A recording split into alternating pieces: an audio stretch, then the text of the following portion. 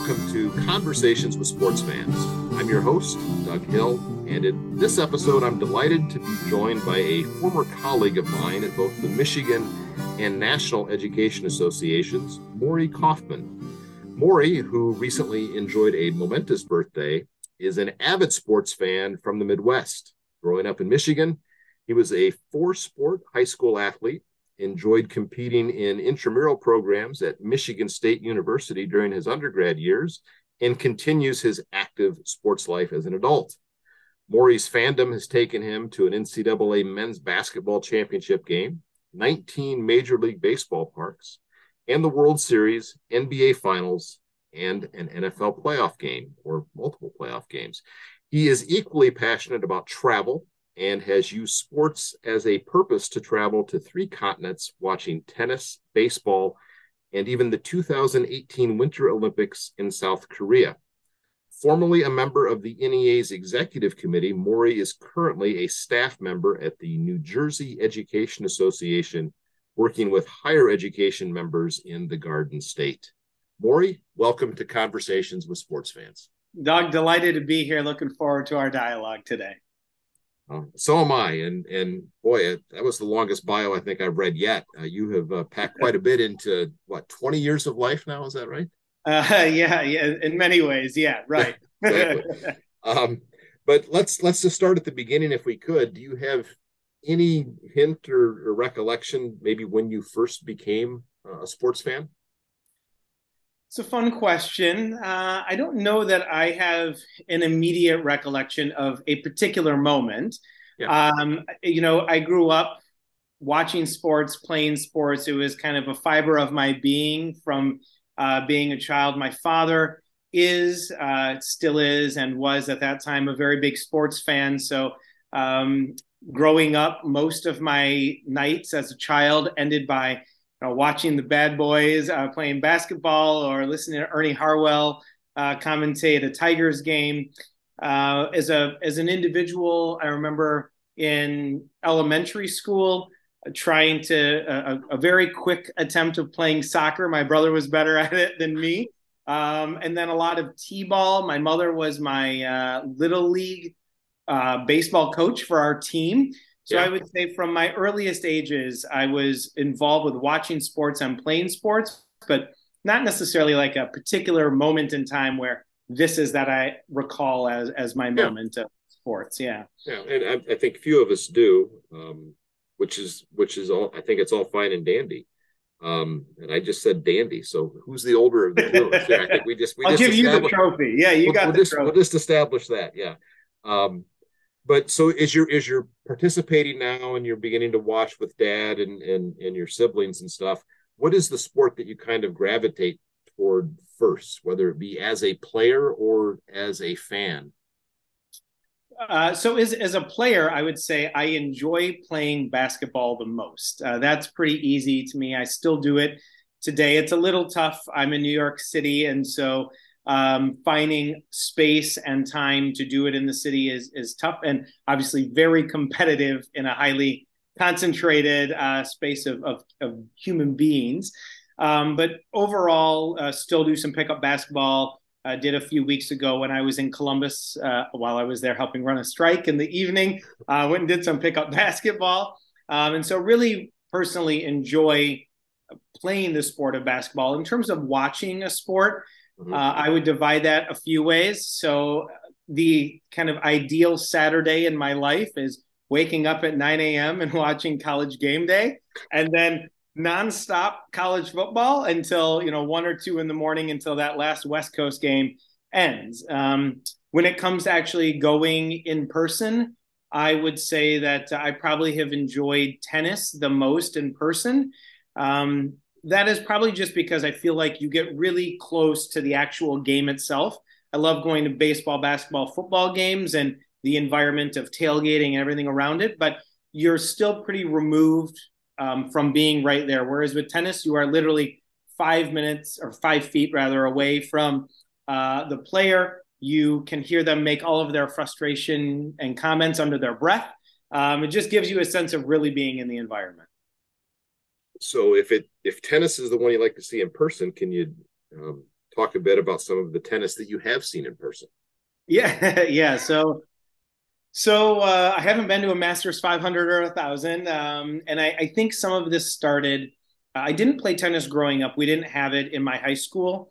My father did purchase my brother and I tennis rackets growing up, so we would kind of go mess around on a open tennis court, but nothing really organized.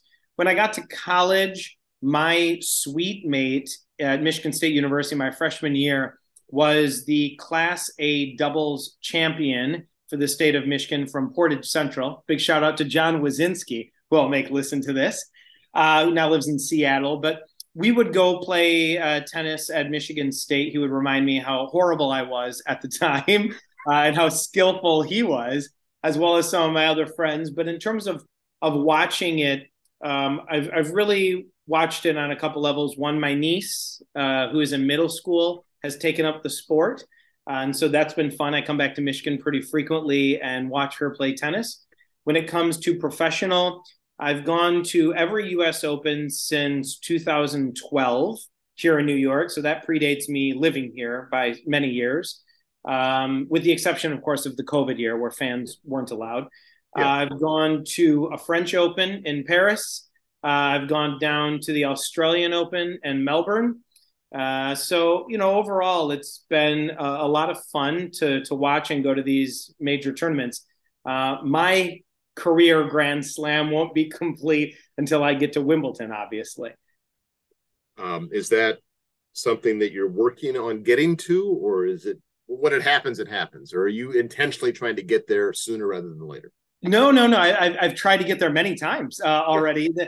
It's a more difficult tournament to get into. They have, for ticketing, they have a lottery. And then, as I've come to understand it, we can fact check this later, but I believe that when they give the tickets, there is some connection to kind of the person who has purchased them. So you can't really just scalp them as easy as you would by going on to StubHub and buying a US Open or an Australian Open ticket. So it is on the list. I put my name to the lottery every year. So to your listeners, whoever has a Wimbledon seat or an extra seat, let me know. I'm on the next flight with you. We're going to London.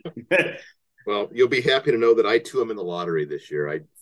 For S's and G's, we'll keep our rating clean and not drop an S-bomb in here. But I just put my name in again this year. This is news to my wife. So Carol, sorry about that. If you listen to this episode, I may be going back to London again, because last year, for the same reason I did it when we knew we were going to England, and I put in for the Open Championship for golf, and I got drawn for one of the practice rounds. So lo and behold, we now have to get to St. Andrews, Scotland to see a golf tournament last summer. So it made for a fun trip and a good travel. But brilliant. It's brilliant. Yeah. I'm very happy for you. I saw the pictures, was very excited for you and jealous, if I can be in full admission here.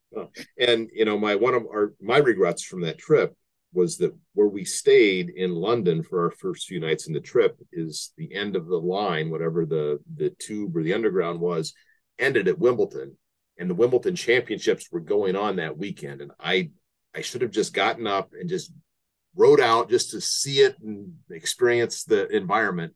And I didn't do it. So I felt like I needed to at least put my name in this year to see if I could get drawn. And if I do, then I've got a happy problem to have. that is correct. And apparently a travel partner to go with me too. Anytime, more than happy to do it. It will happen in my life. I am 100% confident. Just gotta get the ticket. Yeah.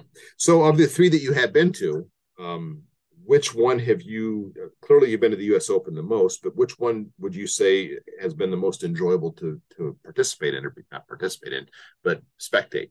Yeah. So that's interesting. I mean, the first time I saw Roger Federer in live in flesh and blood was at the Australian Open. And so for me, and we're talking, if we're talking about Roger Federer, obviously he is, one of, if not the greatest, but it was 2011 that I was in Australia for the Open, which meant we were kind of really at the early part of his prime. So it was a lot of fun to watch him win. Djokovic actually won that tournament, if I'm recalling correctly. And there was, on the women's side, Kim Clijsters came back through. But the story on the ground back in 2011, if I'm remembering correctly, was Li Na was returning after being away from the game for multiple years, I think had a child. And so she moved very far along, and I think was the first born in terms of being either from Asia or from China that was going that far in the Australian Open tournament. So there was a lot of excitement around kind of all of those factors together. I mean, I've got to say overall, like it's a most fun environment at the US Open. And I would say the first 4 days are the best because you can buy grounds pass for $65. Mm-hmm. You can be on the ground at 11:30 a.m. and the last match of that day will be at 1 or 2 in the morning. So you get a solid 12, 14 hours of nonstop tennis. French Open is cool, has a lot of exactly what you would expect out of Parisian culture, and it makes you appreciate the game a little differently. It's neat to see the game played on clay court. One of the days I was there got rained out, so I could give you a whole different interview about the hassles and the bureaucracy of getting refunded through the French Open and literally the months and postal mail documents that are required to get something like that done. But overall, I got to give it to the U.S. Open. It's a great environment. It's a great place to be. You get a lot of good tennis, and it's electric. And Arthur Ashe Stadium is bigger than any in the world, so you get that feeling too. Yeah. When you go, do you go for, clearly you're going to Australia, you're going to be there for more than a day or two, but I mean, is the goal or the idea for you to see like as much tennis as you possibly can over a week or 2 weeks, or do you kind of selectively choose, the days that you're going to try to get out there to be a part of it? Yeah, so it's easier, obviously, here in New York to select the days because I can know who's going to play. The first round and second round for the U.S. Open, I'll buy those tickets as soon as the day they're released because I know I'm going to want to go and I'll see everybody. When it came to the French Open and the Australian Open, a lot of travel, a lot of coordination. You can't really pick and choose. So I bought the tickets in advance for those days. I would say that I did try to take in as much tennis as I could in the window of time that I had, while also understanding that I was using that opportunity to travel to a foreign land and explore. So when I was in Melbourne, we also went to Sydney. We also went to New Zealand. So I only had about 5 days, if I recall, in Melbourne, and we went to tennis 4 of those 5 days. Yeah. You're so much fun to take the parties, Maury. Yeah, I did. Right, exactly. Yeah, ask the friends who I made go with me who were more excited about Sydney and New Zealand than they were about going to watch tennis. And I was like, this is the perfect reason to go to Australia. Let's watch some tennis. Yeah, especially when you go in January and it's summer down there. It checks all the boxes as far as I'm concerned. Yeah, it does. Now this year, I know we had some pretty significant events occur at the U.S. Open. Did you happen to be in the stadium for any of those events with Serena this year? So not on the back end of the tournament, obviously, and she didn't make it all the way towards the end. But on the front end, I was on the grounds. I was not in Ashe. I was on Armstrong, so I wasn't literally in the stadium. But even when you're next door in Armstrong, you can't miss all of the noise that erupts out of Ashe when any great thing happened, and they would even cut away on the big screens to be able to show you what was happening with Serena. So I was physically present in the venue, but I wasn't actually in the stadium itself. Now, who did you see over at Armstrong? Who were you able to see? Do you recall? So who was it this year? So I think the first one that I saw was Muguruza, who I've been a big fan of and is from Spain. We saw, who else did we see? There were. I'd have to go back through and look at the photos. That's okay. They all blur together in many ways. Okay. And then I think because I was watching a fair amount of that on television this year, that there's a big plaza outside the stadium as well for the people that are on the grounds but don't have tickets. Obviously, they can sit there and watch the event on the big screen and stuff. So it's a party atmosphere, I would say, right? Absolutely. Yeah. I mean, it's not like what is now, I think, the Waste Management 17th hole for PGA and Phoenix. It's not that kind of party. It's still tennis with a little bit of class, but it definitely is a venue where you get food, you get drink, you sit there, you watch it, you have the camaraderie with everyone around, and you buy the honey deuce, which is the official drink of the U.S. Open. Yeah, what the heck is that? So it's it sounds like is it butter beer? It's a great deal that you can only get in New York. They get to charge you $22 or $24 for a drink. It's vodka based, and I believe it has lemonade, and then they put like a splash of soda, and then they serve it with some maybe it's either grapes or it's muskmelon or something on top. It's a thing, but you get one every year. You get a collector's cup. I have my shelf full of collector's cup of honey deuces. Of course you do. Of course yeah, you do. Yeah. Well, so you also referenced how you prefer to play basketball, and I wanted to go back. You've been in New York now for how many years, about, give or take? So just 3.5. Have you made your way to Rucker Park? I have not. I have not. Okay. No. Well, is that on your list? It is maybe not to play, but to just experience. Yeah. Oh, you mean just to experience? So yes, I've done that. I thought you meant to actually like try to step on. I know you think you're good, Maury, but I'm not sure you're Rucker Park good. But anyhow, right, have you been to Rucker Park? Yes, I have physically been there to witness, observe, and take it in. I have not been, I think, maybe even eligible to step on the court. Yeah. What was that experience like to watch some of the run there? Yeah, so it's super neat, right? Because you go in as an outsider, you know of it. As a sports fan, you hear about it, you see all these kind of social media clips, and so you go in and it is everything and more that you would expect, right? Like it's happening in front of you. It's real life, and so a lot of fun. But it reminds me that my vertically challenged self and my getting older self probably doesn't have the skill that I would like to have today to be able to join in on some of the fun. But definitely a real life thing that everyone should, if you're a sports fan, you should take some time. Okay, good. And then you said college football on a Saturday. So, we're in the middle of college football season now. I know as a Michigan State grad, it's not the best of times for the Spartans this year, so we won't go there too much. But you just did. Yeah. Yeah. Thanks for the burn. Sure. Thanks for the burn. I said nothing more. But you've certainly enjoyed over your time, both as a student, postgraduate time as an employee there at MSU, and then even, now that you're outside, it's been, you've had some pretty significant occasions, I would say, with MSU football and college football in general. What are some of those events or games that you recall and have enjoyed taking in person? Yeah, so a lot. I mean, some very positive.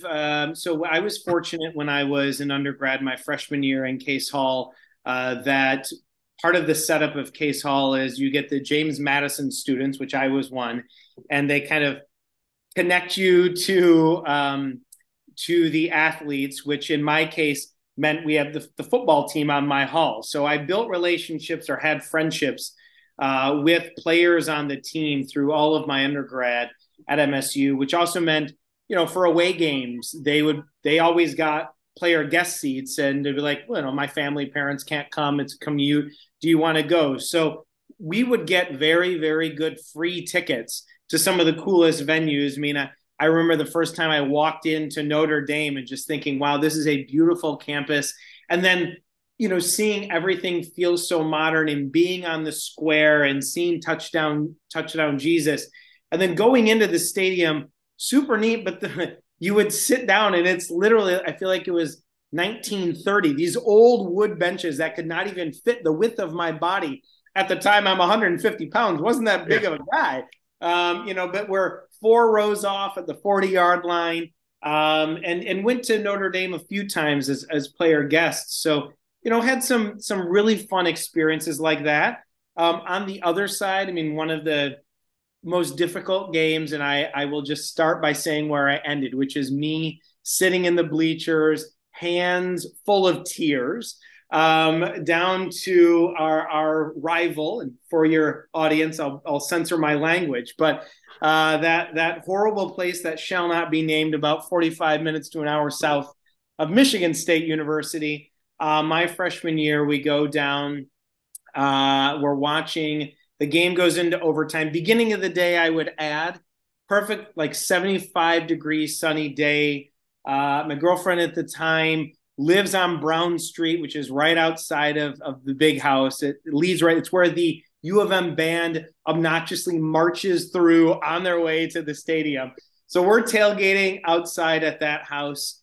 And we go into this game, 75 degrees, beautiful sunny day. It's a night game, or maybe it's a late afternoon game. But by the time this game is done, this is the one where we go into overtime because we miss, if I recall, a field goal going that would have won the game in regulation. I would also add it was my sweet mate, Dave Rayner, who is our kicker, who shares the exact same birth date as me as well. So we don't get a kick going in, so we go into overtime, and then to make this very long story a little bit shorter, triple overtime.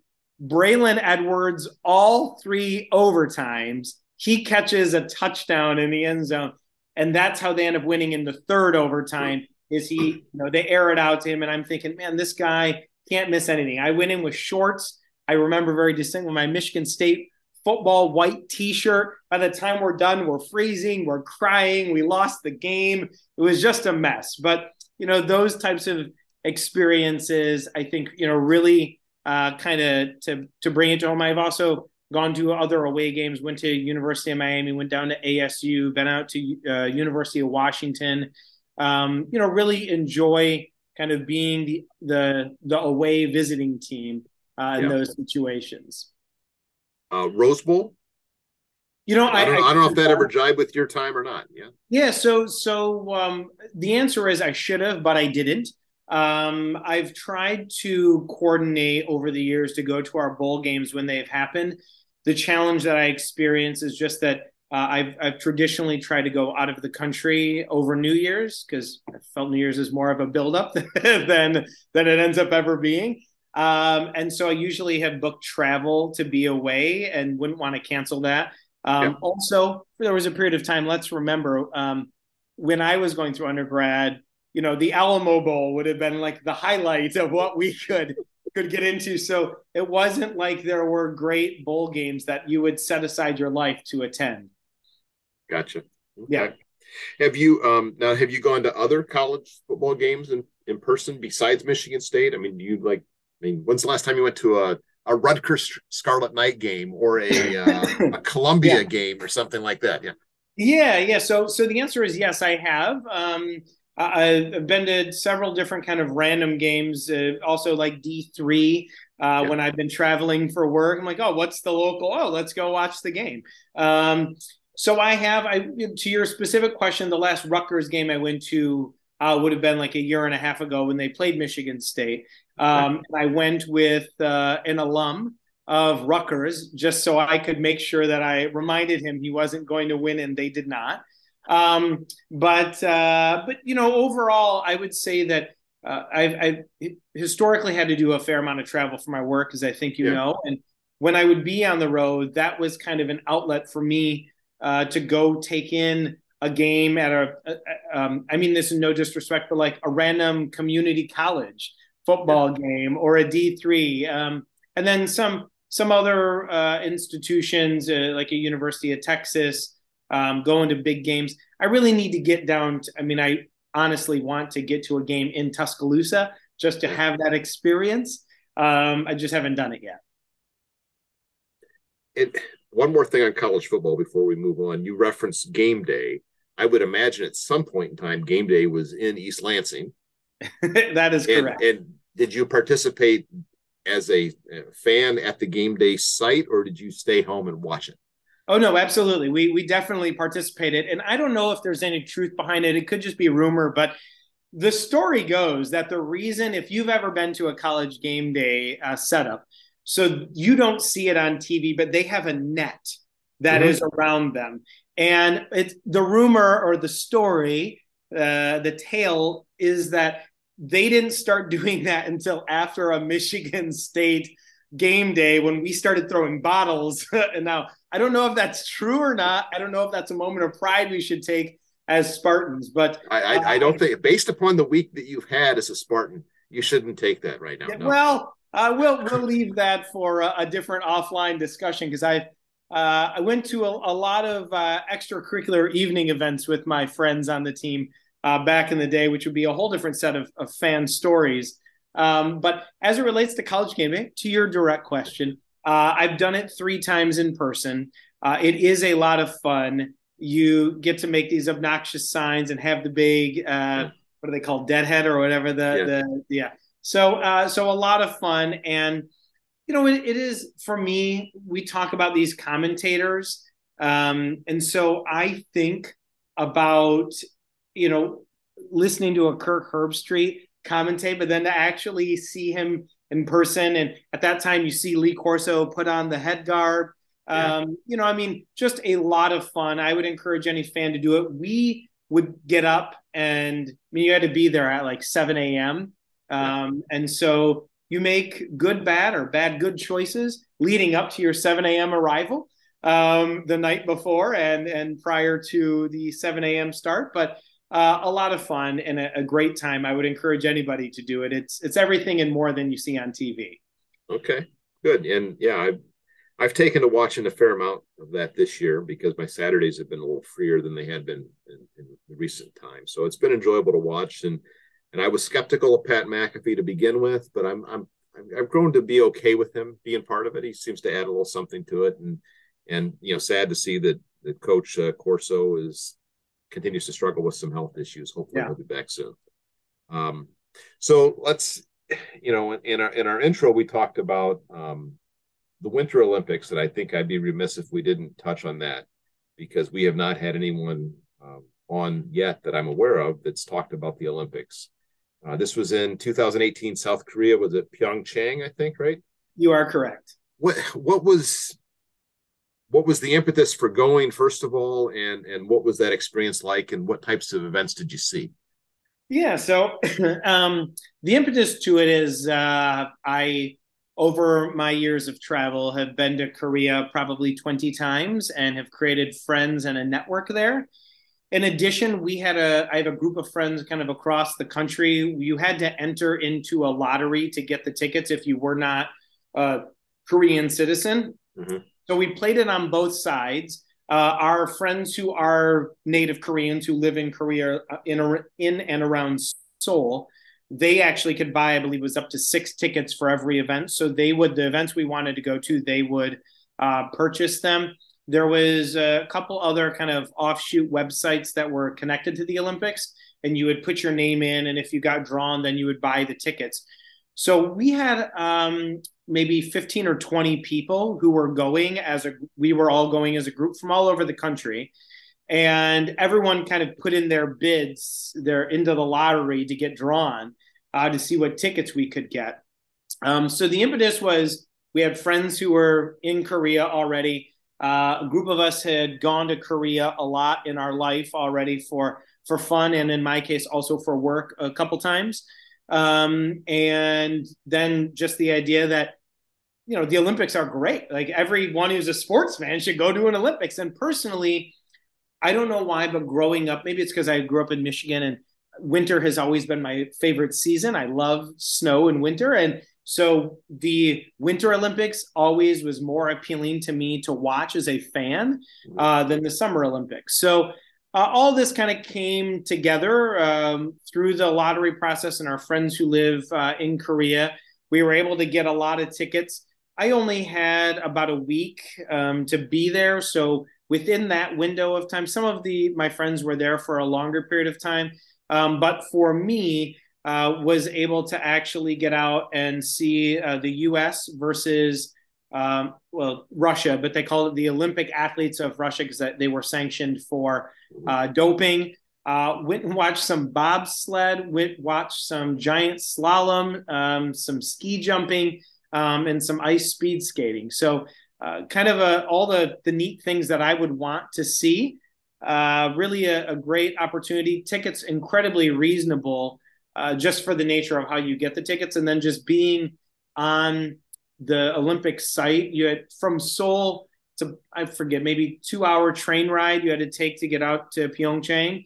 and then we had to rent an Airbnb, which is a whole process because everything was sold out by the time we decided we should try to figure out where to stay. Yeah. But a lot of fun and neat experience. Not sure I'll be able to do it again in my life just because it takes kind of so much to make it happen. But really feel lucky to have been able to take in an Olympics. Yeah. Now the U.S. Athletes from Russia or whatever, was that hockey? Is that what you're referring to? Well, so all of the athletes that were representing Russia were OAR, the Olympic Athletes of Russia. But we actually got to go to the USA Russia hockey game, men's hockey. Okay. Yeah.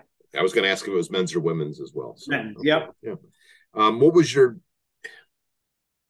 hard to say because they're like, your children, I suppose, but what was your favorite event that you were able to be to? Or maybe what was the most surprising that you went to that you weren't sure you were going to enjoy or how it was going to play as a fan, but that you walked away saying that was pretty darn cool? Yeah, so I think in terms of the environment, the hockey was easily like kind of the rowdiest and fun. I think the one that surprised me the most was giant slalom. I guess I didn't quite expect it. There was also a little unique situation where North Korea was participating and they had like I don't know quite how to describe it, kind of an orchestrated or coordinated cheering section that was from North Korea that was there. And so I don't know, maybe 50 to 100 people in the stands, but it's not as they were all wearing the exact same thing. They all cheered and said the exact same thing at the exact same time. It was like you had a cheerleading squad that was in competition doing everything very coordinated. So that was just unique to see. I guess I didn't expect the hill to be as massive as it was. Like it's big. And so watching kind of all of that play out was a pretty neat experience. Overall, it was unique because there really weren't that many Americans there, I would say. And we, like good old Americans, had to be obnoxious. So we were dressed up. I mean, my one friend was dressed as a hybrid of Uncle Sam with like a Duff beer mug from The Simpsons. I was in a USA onesie made for adults in the winter. So we would, just kind of, we had our USA flags and everyone, had our face painted. So it was a lot of fun to be there and kind of have that American pride as athletes. I think the one thing that was odd is my friend who was dressed as Uncle Sam when we were at bobsledding. He got interviewed by the local media because they're like, "Oh, you must be the voice of America with your outfit." And he was probably the last person anyone should want to interview. But he was on national news in Korea with his attire. But we had a lot of fun. It was a really cool experience. And of course, I should add that the sports, for the most part, I mean, obviously things like hockey and speed skating, there are some professional sports that you get outside of the Olympics, but a lot of these sports aren't really spectator sports in a mainstream sense. So it's just neat to kind of be there and take it in. Sure. Were you able to see any medal ceremonies of any sort while you were there? Yeah, absolutely. So I mean, they're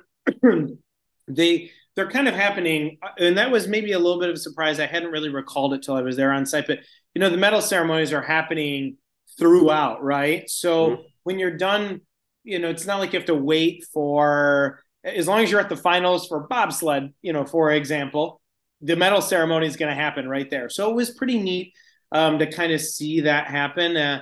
When bobsledding happened, not to go back to, but you think of Cool Runnings your whole time. Oh, yeah. And, watch that Jamaican team really do a run. But so there were also ceremonies that I would say, even just like walking through the different facilities, I think they had 3 or 4 different sites.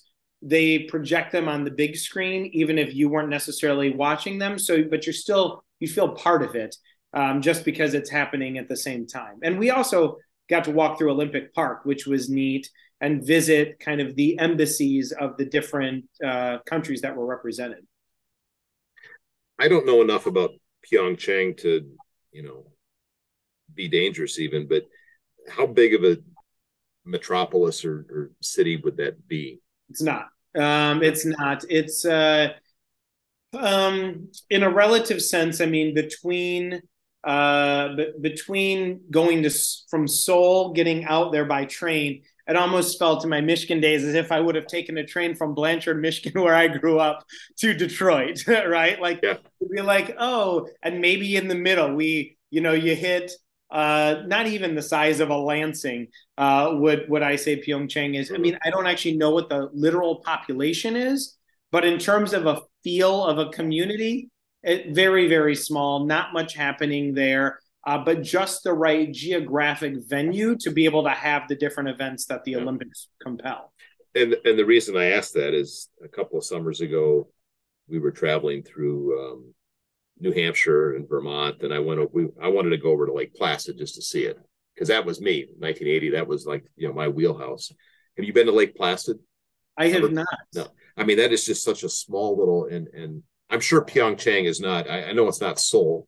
It wasn't Beijing, or they were this year, or kind of were this year, or this past year. But Lake Placid, to me, I just marvel at the fact that this housed a Winter Olympic game. And to me, you talked about always being more of a fan of the Winter Olympics, and I think that's part of it. Is that it didn't seem to be in these large places.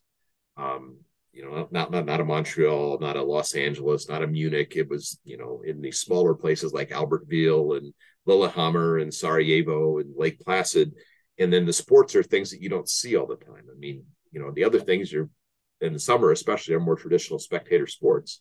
So there was a little intrigue, I think, in the fact that it's in these little small run-of-the-mill, types of communities. And I hope we don't lose that. I think the next Winter Games are in Milan, if I'm not mistaken. And I don't know Italy at all, but I'm guessing Milan is not a small town or even a Pyeongchang. It's going to be, I think, much bigger.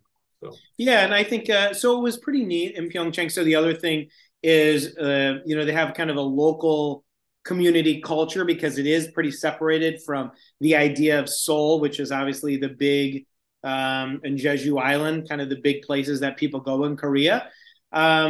So they had like a local soup. I apologize to anyone I offended. It's not called a soup, but I would describe it as that everyone has to kind of take it, and it's their own local kind of farming community. This is what's pure. So it was a pretty tiny place in a relative sense. It is not a Beijing. So it did make it almost, in my view, a little bit more fun, because of all the times I'd been to Korea, I'd never kind of gone out to the country, and let alone go out to the countryside to watch, the greatest sports happening in the world. So just a lot of fun happenings at the same time. Nice. Well, we had a lot of other things here at the top when we introduced you. NCAA basketball championship game. Am I correct in assuming that was a Michigan State game, or am I incorrect in assuming that? No, you are 100% correct. That's when they were at Ford Field in Detroit. I was there as well. Yeah, and unfortunately, if you recall, between Ty Lawson and Tyler Hansborough, the game was over within like 7 minutes. I think we were, if I remember correctly, I think it was like 22-7 or 22-8. And that was, we tried to inch back, but they were in control the whole time. And Tyler Hansborough was just such a aggressive beast down low. Ty Lawson, just moved around. You couldn't touch him. So yes, that was it. It was a lot of fun to be there, but a disappointing ending. If I remember, I think I used to have a poster up on my wall, but I believe the final score was like 89-72. But it was really their game the whole time. Yeah. I mean, I was at the semis as well, and that was fun. I think Michigan State played Connecticut, if I'm not mistaken, right? And they had the big 7-footer in the middle, but Michigan State was able to neutralize him, and that was a exciting game. But yeah, it was a bit of a letdown, a buzzkill on a Monday night. Then you referenced NFL playoff games.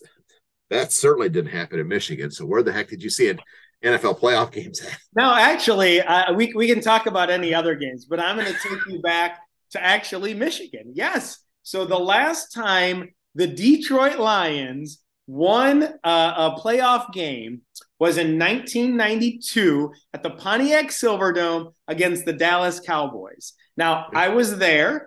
I was a young child. I was going to say, were you even out of diapers at that point? So it was actually the first NFL game I had been to. Wow. I was. So you're to blame for the Lions for the last 30 years, then, right? Well, so here's the interesting part, Doug. So my two oldest brothers were born in Texas, and my brother Dave, his whole life is a rabid Cowboys fan. Sorry to everybody else, but what that meant was I was actually raised as a Cowboys fan in full admission. And so when I was in middle school, I went down to Texas, did a tour of the old Texas Stadium. I have this great photo of me as a kid standing on the star in the middle of the field. I loved the Cowboys. And this, of course, was the Troy Aikman and Emmitt Smith days. The only sport jersey I owned and wore growing up as a young child was an Emmitt Smith 22 jersey, which I still have at my mother's house. And so I was, in fact, at the Pontiac Silverdome for that game. And it was because my oldest brother had said, listen, we're sports fans. You're going to be a sports fan. You are like he was directing me. You are a Cowboys fan. We are going to this playoff game no matter what. And that did not end well for your brother.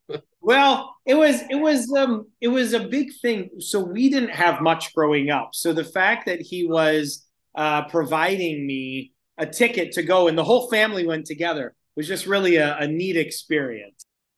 Yeah, I was there as well. It was a very cool experience, and sadly, we have to say that that's the only Lions playoff win in the history of the playoffs. The question is, do you take Emmett or Barry when you talk about the greatest? I mean, everyone wants to talk about it being Barry Sanders, but who won that? Who won the games? Well, who won that game? Barry Sanders did. Who won the games? And when they mattered, it was Emmitt Smith.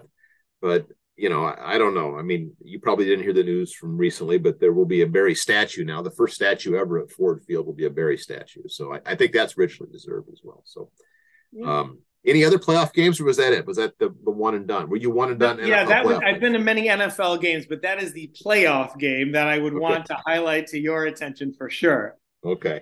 World Series, which World Series or World Series? Yeah, so this would again stick to my Michigan roots. This would be back to baseball, and so that would have been what was it, 2006, I believe, is when. Yep. 2006, Verlander was on the mound. I think it was game one. Interesting because right now we're watching Verlander on the mound last night. Still looked like a stud 15, 20 years later, except with a different team. But went to that game, just one game of the finals. Went actually to several playoff games. My friends in East Lansing, after we were done with undergrad, we still live in East Lansing together. And so a few very big sports fans, including myself, for Tiger baseball. And so when that happened, you only have one choice, and that's to go. We got some lower lodge seating in the chairs where they come and serve you your drinks and food and watch Verlander pitch a great game. We lost, if I remember correctly. I think we lost pretty handedly in that game. But it was a great experience to be in the park for it. Yeah. It was nice to experience that again. I was not able to go to that one. I went in 2012 in Game 3 when they played San Francisco, and much like your experience, it was a colossal dud. The highlight that day was seeing Frank Robinson present Miguel Cabrera with the Triple Crown Award at that game. What else do you want to do? I mean, you've accomplished quite a bit in a pretty short amount of time, but what else is left on your list? What would you like to get to, or whether it be event or venue? Yeah. Wimbledon, so obviously, I'm sorry, I cut you off. Go ahead. No, you're good. I mean, I think, venues, I don't necessarily hold out as kind of what I'm pursuing to get necessarily to a venue. Though, of course, there's a lot of history. This past summer, I was fortunate to play in a 30 and over league in Cooperstown and actually played on Doubleday Field. So when you think about kind of history and venues you'd want to play in or be at. You think about the Lambeau Fields of the world. I think there are a lot of unique places that I haven't been that I certainly could go to. For me, I usually focus on the event. And so I've never really been a big soccer fan, though I've gone to some soccer matches, some events.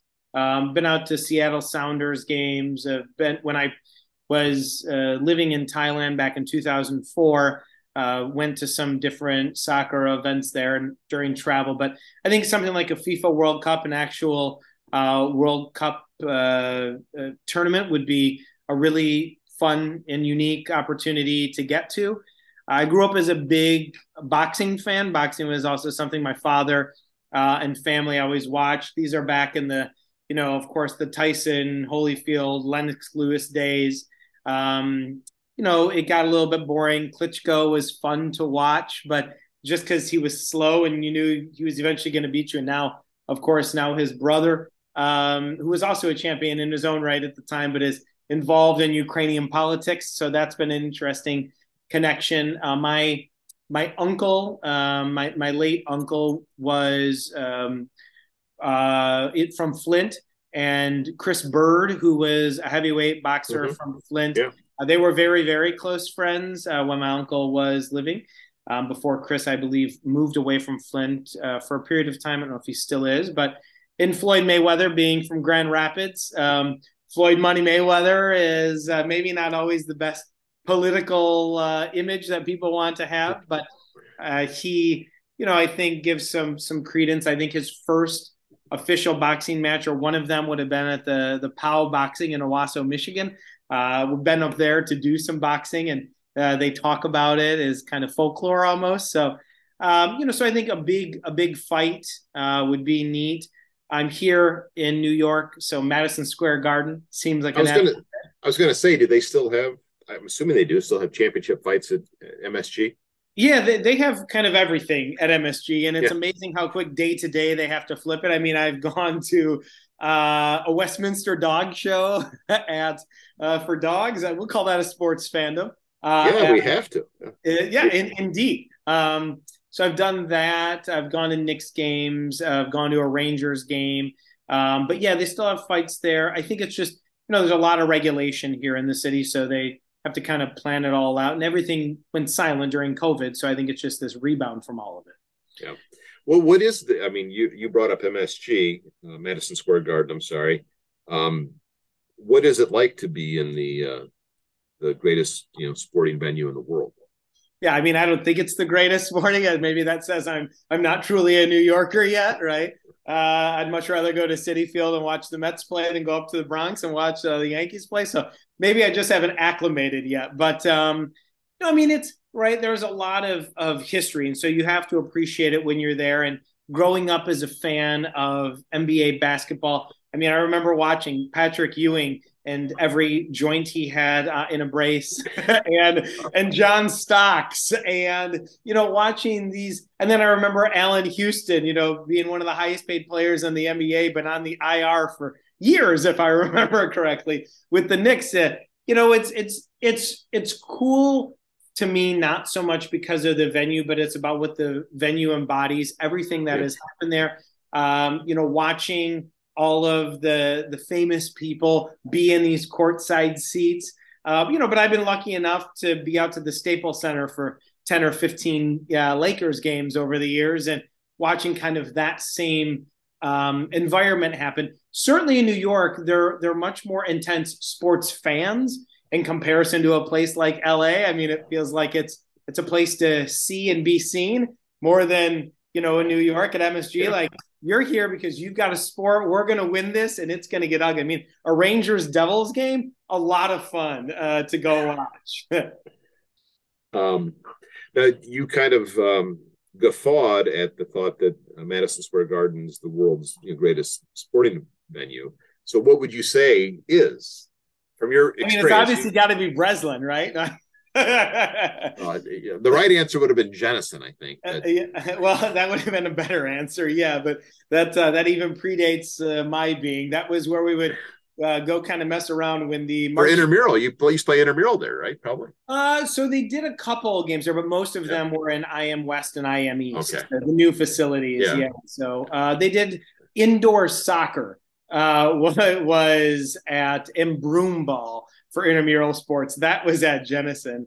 Not so much basketball and other sports, but in terms of venue, I guess I don't know precisely what would be. I think a Lambeau Field in the dead of winter, which I might not have the tolerance to endure anymore. But I think that just kind of embodies the rawness to me of what sports is about, and obviously a lot of history. I've been to Fenway several times, which is, I think, a really historic place to be, where it's located, being in that venue, everything that's happened at Fenway. So I would put that right up there for the venues that people need to be at historically. Okay. And before I forget, you talked about World Cup. In 26, it will be in Canada, the U.S., and Mexico.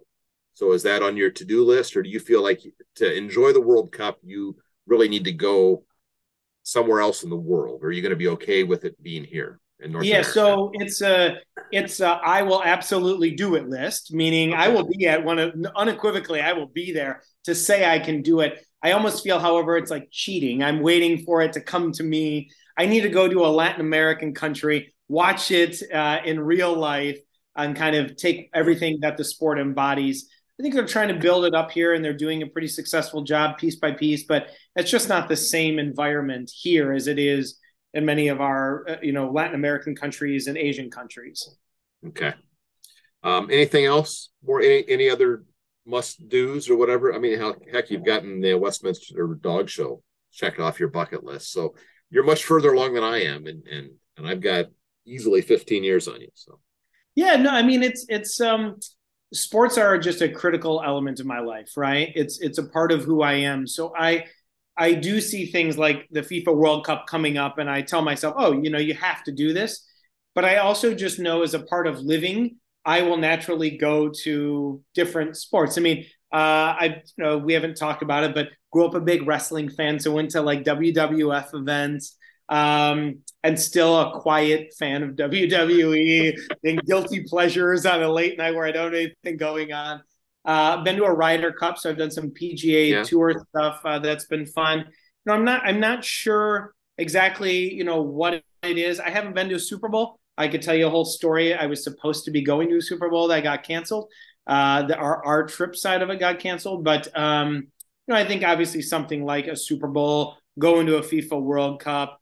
Now that they have NCAA football playoffs, would like to go to that. Go to like an SEC championship game in person down there. I think those kind of are on my to-do list. And Wimbledon, when you take me. Yeah, well, I'll take you. You're going to pay for the airfare, so Mrs. Hill's happy, and then I'll pay for your tickets while we're there, and all of your per diem, right? Okay, that's a trade-off. Very good. Hey, Maury, this has been a real pleasure. Thanks for talking sports with me and sharing a bit about your journey as a sports fan. It's been great. Lovely chatting with you, my friend, and wishing you all the best. Thanks again. All right, thanks. Conversations with Sports Fans is a production of the Sports Fan Project. Our theme music is, fittingly, entitled Wooden Championships by Lobo Loco. Please visit our website at thesportsfanproject.com for more information and to contact us. And if you've enjoyed this podcast, please share it with other sports fans you know and invite them to give it a listen.